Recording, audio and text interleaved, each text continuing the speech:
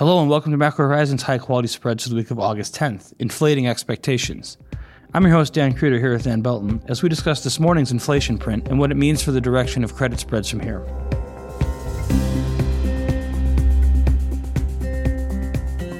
Each week, we offer our view on credit spreads, ranging from the highest quality sectors such as agencies and SSAs to investment-grade corporates.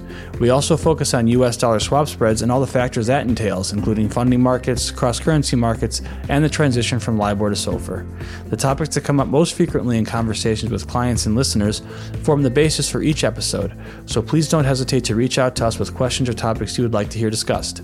We can be found on Bloomberg or emailed directly at dan.creeder, Kreiter, at bmo.com. We value and greatly appreciate your input.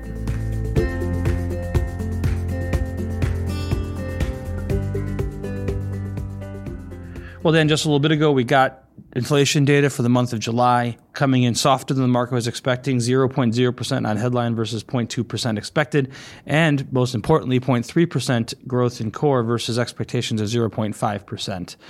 Let's just start there. High level, what were your main takeaways from today's inflation report? Yeah, it was pretty strong across the board. A lot of impetus for the risk-on reaction that we've been seeing. You could nitpick a little bit here and there, saying that some of the energy-impacted segments of the number that are ostensibly excluded from the core number kind of seeped into the number. We saw a reduction in the transportation services component of the headline number, undoubtedly due in large part to the ebbing of fuel costs, but really a strong number overall, and it causes some reason to rethink, what the Fed's going to do in September. There's another inflation report before then. There's another jobs report, which will play very largely into the calculus regarding the Fed's move in September. But right now, I think it's up in the air. Yeah, to your point, a very broad deceleration in core CPI over the month. Really, shelter was the one component that remained relatively elevated. If you take shelter out, though, we saw the slowest reading in month-over-month core CPI since September of 2021. So pretty broad across the board outside of shelter, the deceleration in inflation. Obviously, that has impacts both for credit and for the Fed. So let's start with the Fed. Walking into our podcast here this morning, when I walked away from the desk, Fed funds futures were pricing expectations of between 58 and 60 basis points for September. So obviously, above all else, this morning's CPI print puts 50 basis points on the table. And we're going to have incremental economic data that's going to obviously have significant sway on what happens in September. But, we have last week's employment data and this morning's CPI data sort of telling two different stories for what to expect from the FOMC in September. Obviously, here today, we could maybe expect a 50 basis point hike, but last week's employment report was very hot, and we saw pretty significant wage gains, which, is something the Fed has to be watching, given that wage gains is a key component of the wage price spiral type of embedded inflation expectations that the Fed is trying to avoid. So, while with the obvious caveat that we still have another inflation and employment report before September, what are your high-level thoughts on 50 versus 75 here? Well, going into this number this morning, I was thinking that if we had a print that was on the screws, it would likely push expectations further in line with a 75 basis point move. But this downside miss, and a really broad downside miss that wasn't only captured by headline inflation, it was really throughout core CPI, and in particular some of the more important segments that the Fed is certainly watching for. So now I really do think it's up in the air. We'll see what average hourly earnings say. We had a 0.3 of a percentage point beat in average hourly earnings in the last payroll report. The Fed will undoubtedly want to see that show some signs of improvement, but this move downward in core CPI, where there was an expectation that maybe core CPI hadn't peaked yet, a move away from that narrative is certainly going to help the Fed feel more comfortable about a deceleration in its rate hikes in coming meetings. Even just very basic question, though. 5.9% inflation, which admittedly wasn't as fast as the market was expecting, but is 5.9% inflation consistent with a 50 basis point rate hike? It's hard to say. I think we're going to have to start now looking at the trajectory with which inflation is declining, and that's going to become the most important feature, not just the data itself, but the Fed's reaction function to the incoming data is going to start to become more important. And what type of decline is the Fed going to need to see for, longer term for a pivot to come back into play? I think that's going to become a really interesting question later on this year. Is 5.9% inflation consistent with a 50 basis point hike? I would say as long as that inflation is starting to decline month over month, then I don't think it's inconsistent with a 50 basis point hike. Yeah, obviously that question doesn't have a direct answer. I just wanted to ask it because you look at the Fed's attitude. If you asked me a month ago, would the Fed prefer to hike 50 basis points or 75 basis points in September? I would have answered 50. We saw in previous FOMC meetings, particularly the May FOMC and the March FOMC, where the Fed is trying to provide forward guidance that was dovish. So they're at the same time trying to be simultaneously hawkish now, but dovish in the future. Setting up things like 75 basis points is not common. We're not actively considering that, and this is unusual. They've moved away from that more recently and just saying it's going to be more data dependent. They've really stressed the data dependence of it. And even after the July FOMC was sort of interpreted by the market as dovish, we've seen, a convoy of Fed speakers coming out and trying to reverse that dovish interpretation, saying we're not near the peaks yet. 75 should be on the table for every meeting until inflation has sustainably turned lower. So I almost think we had a reinforcement of the Fed's commitment to fighting inflation after the June number. And I'm not convinced that one number here in July will be the turning point. Obviously, we have another reading for August data that could be another step in that direction. But I'll be very interested. We have Jackson Hole starting in a couple weeks. Maybe at the Jackson Hole meetings, we start to get a glimpse of what the Fed was thinking, how the Fed is going to interpret the July number and what that might mean. And so I think that Jackson Hole itself will become a potentially market-moving event. So we'll be watching that very closely. But now we can turn the conversation more towards credit spreads in particular, obviously what we're here to talk about.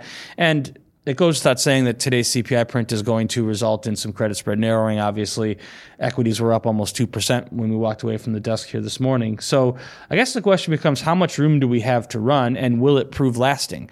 And I think we can turn back to our typical way we view credit spreads and look at the main factors that drive them and try to answer that question. And we can start with fundamentals, which have arguably been the primary tailwind for credit this year. And it looks like they remain strong after Q2 earnings were reported. Despite a recent downturn in upgrade-downgrade ratios, looks like fundamentals remain pretty strong.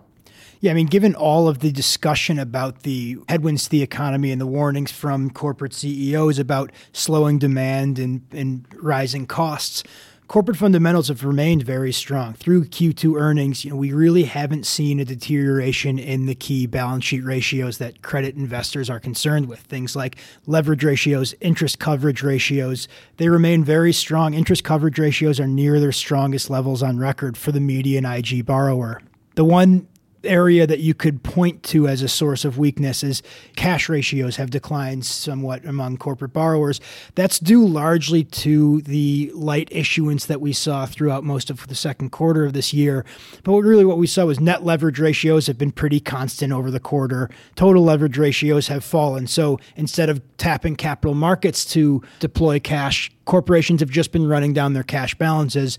Presumably that will lead to higher issuance in the medium to longer term if we see an improvement in funding conditions.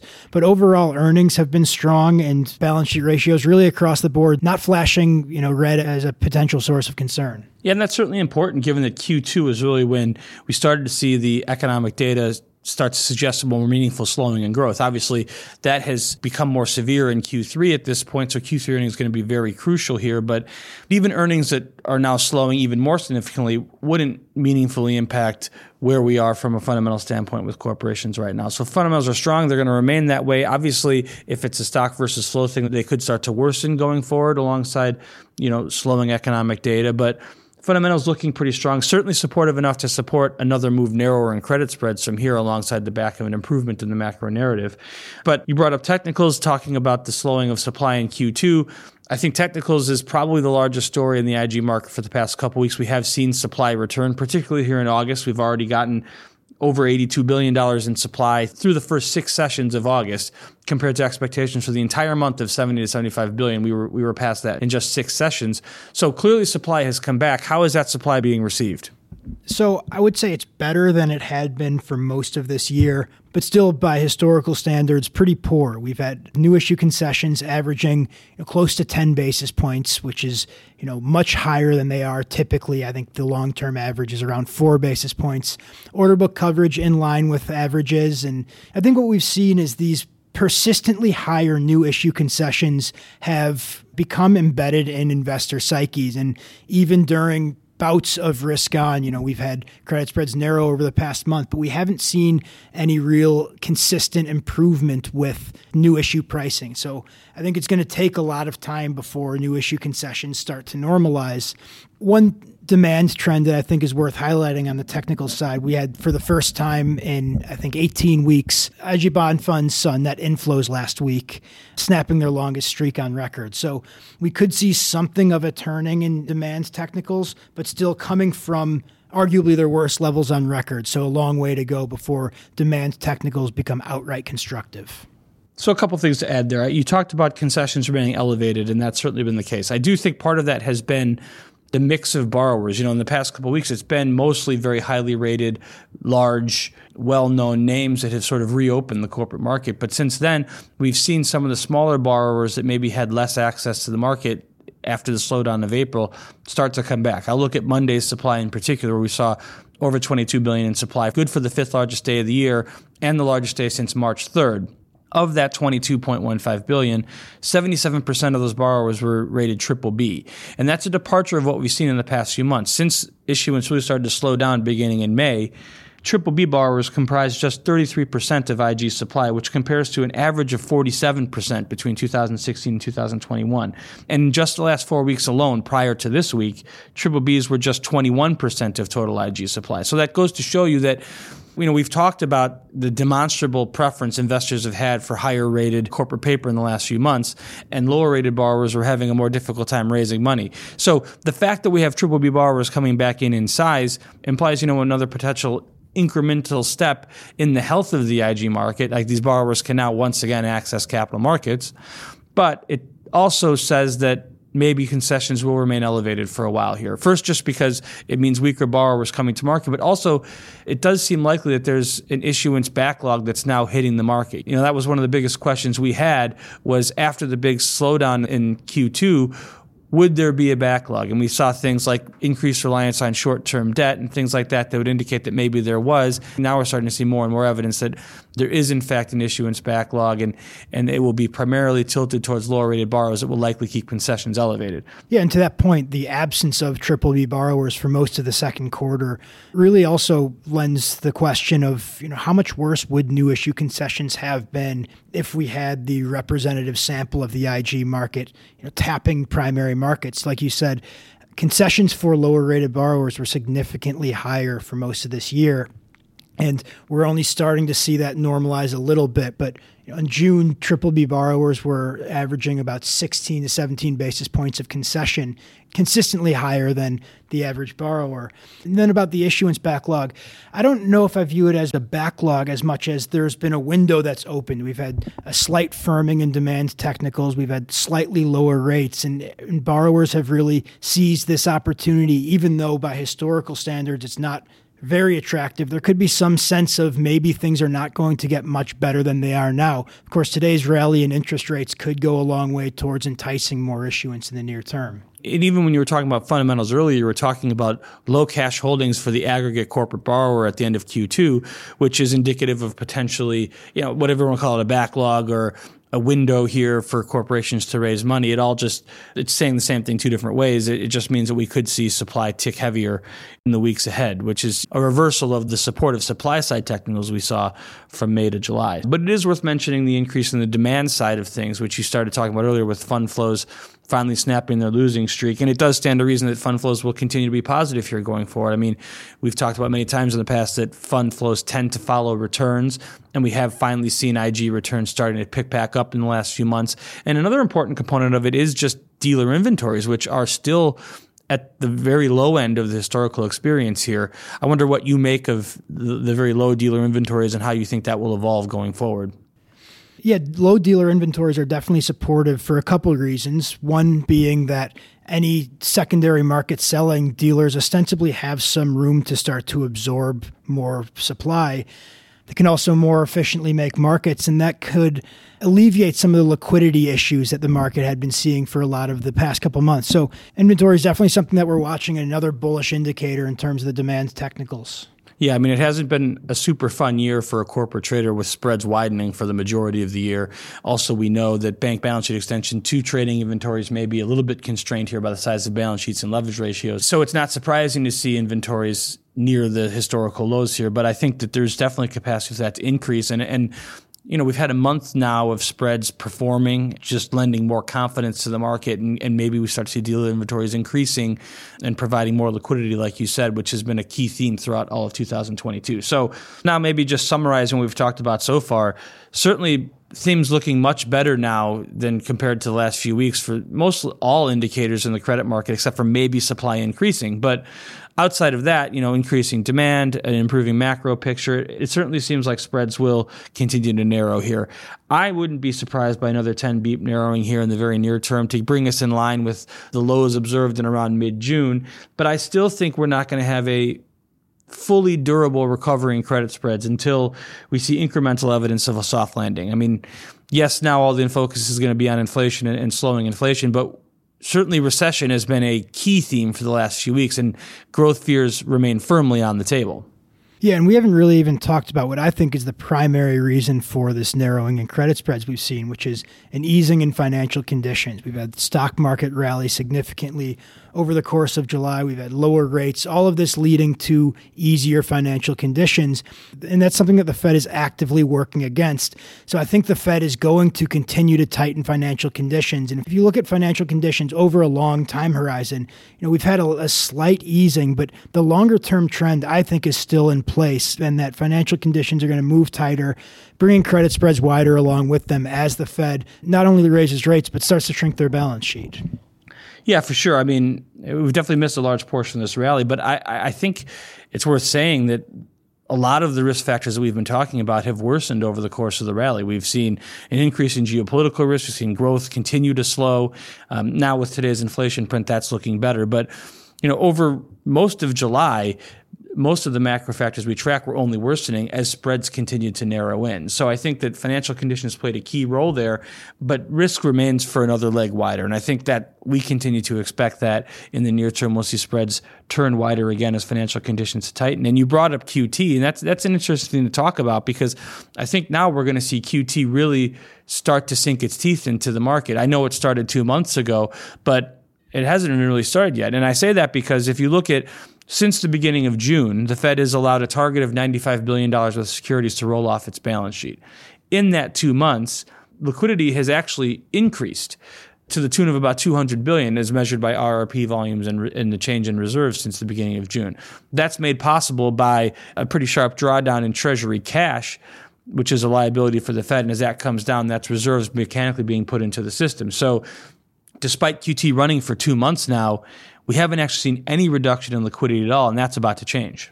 Yeah, in Treasury's quarterly refunding last week, they announced that they are targeting $650 billion in quarter-end cash balances, which is another $100 billion. And like you mentioned, when Treasury cash balances decrease, that just represents a mechanical and really exogenous influx of liquidity into the system.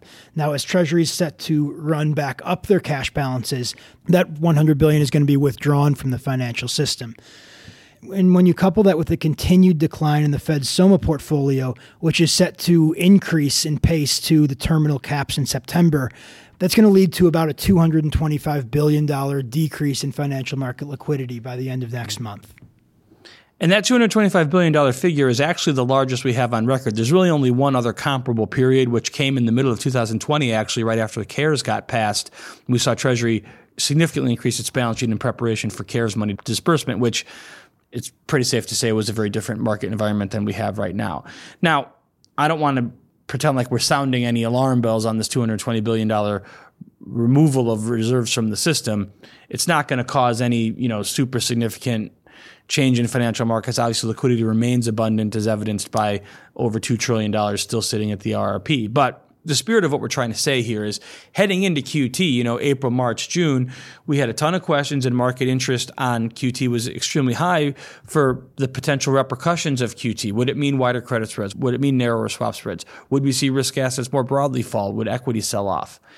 The answer to that question thus far has been no, but that doesn't mean it will continue to be no going forward. QT hasn't really started yet. So whatever repercussions of it, we're going to start seeing in the months ahead. And even after this $220 billion removal in liquidity in the next couple of months, thereafter, it will continue to fall $95 billion a month, which is obviously much faster than the pace we saw in the last round of quantitative tightening. So QT really starting now, and that is certainly going to be a headwind likely for credit in the next couple of months as it really begins to start draining liquidity from the system for the first time. And one final note on QT that I think is worth making is that our initial expectation that at least in the first couple stages, QT would result in reserves coming down, not the RRP. That seemingly has been confirmed. Even as Treasury's cash balance decreased and we saw reserves come into the system, it was completely absorbed by the RRP. In fact, reserves were slightly lower over that time period. Not much, but we're talking hundreds of billions that went back into the RRP. So it's clear at this point that RRP volumes are indeed sticky as we expected, and reserves are going to come down and absorb the lion's share of the first rounds of reserve reductions. And that's important for our markets because if it was RRP volumes dropping, we really wouldn't expect much impact on any financial markets. It's just liquidity that's not really being used, being taken out of the system. But it's when reserves come down and bank balance sheets potentially start to become more tilted towards collateral and they have to start adjusting for that we can begin to see ramifications in other asset classes. And it does appear that that's been the case so far. So I do think QT will matter going forward. Dan, anything else before we wrap up today's episode? I think that covers it. Thanks for listening.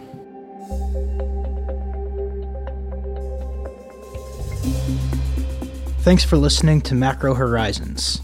Please visit us at bmocm.com/macro horizons. As we aspire to keep our strategy efforts as interactive as possible, we'd love to hear what you thought of today's episode. Please email us at daniel.belton, BELTON, @bmo.com. You can listen to this show and subscribe on Apple Podcasts or your favorite podcast provider.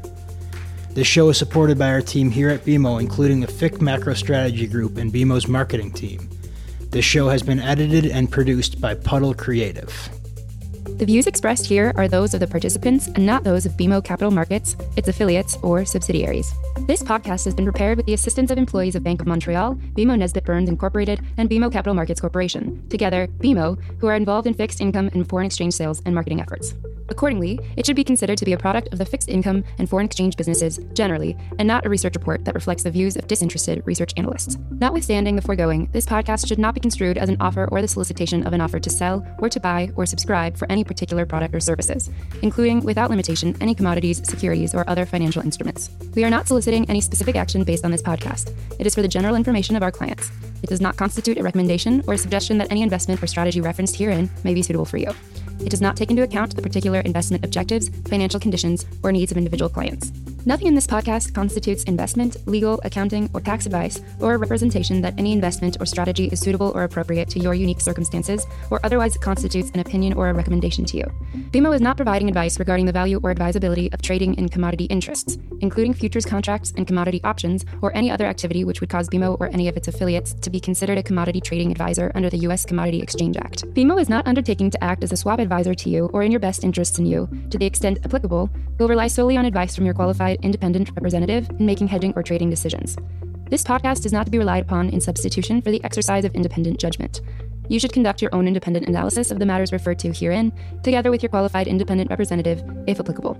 BMO assumes no responsibility for verification of the information in this podcast. No representation or warranty is made as to the accuracy or completeness of such information, and BMO accepts no liability whatsoever for any loss arising from any use of or reliance on this podcast.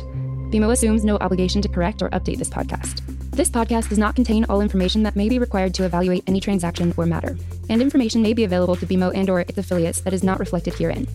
BMO and its affiliates may have positions, long or short, and affect transactions or make markets in securities mentioned herein, or provide advice or loans to, or participate in the underwriting or restructuring of the obligations of issuers and companies mentioned herein.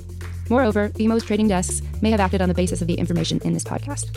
For further information, please go to bmocm.com/macrohorizons/legal.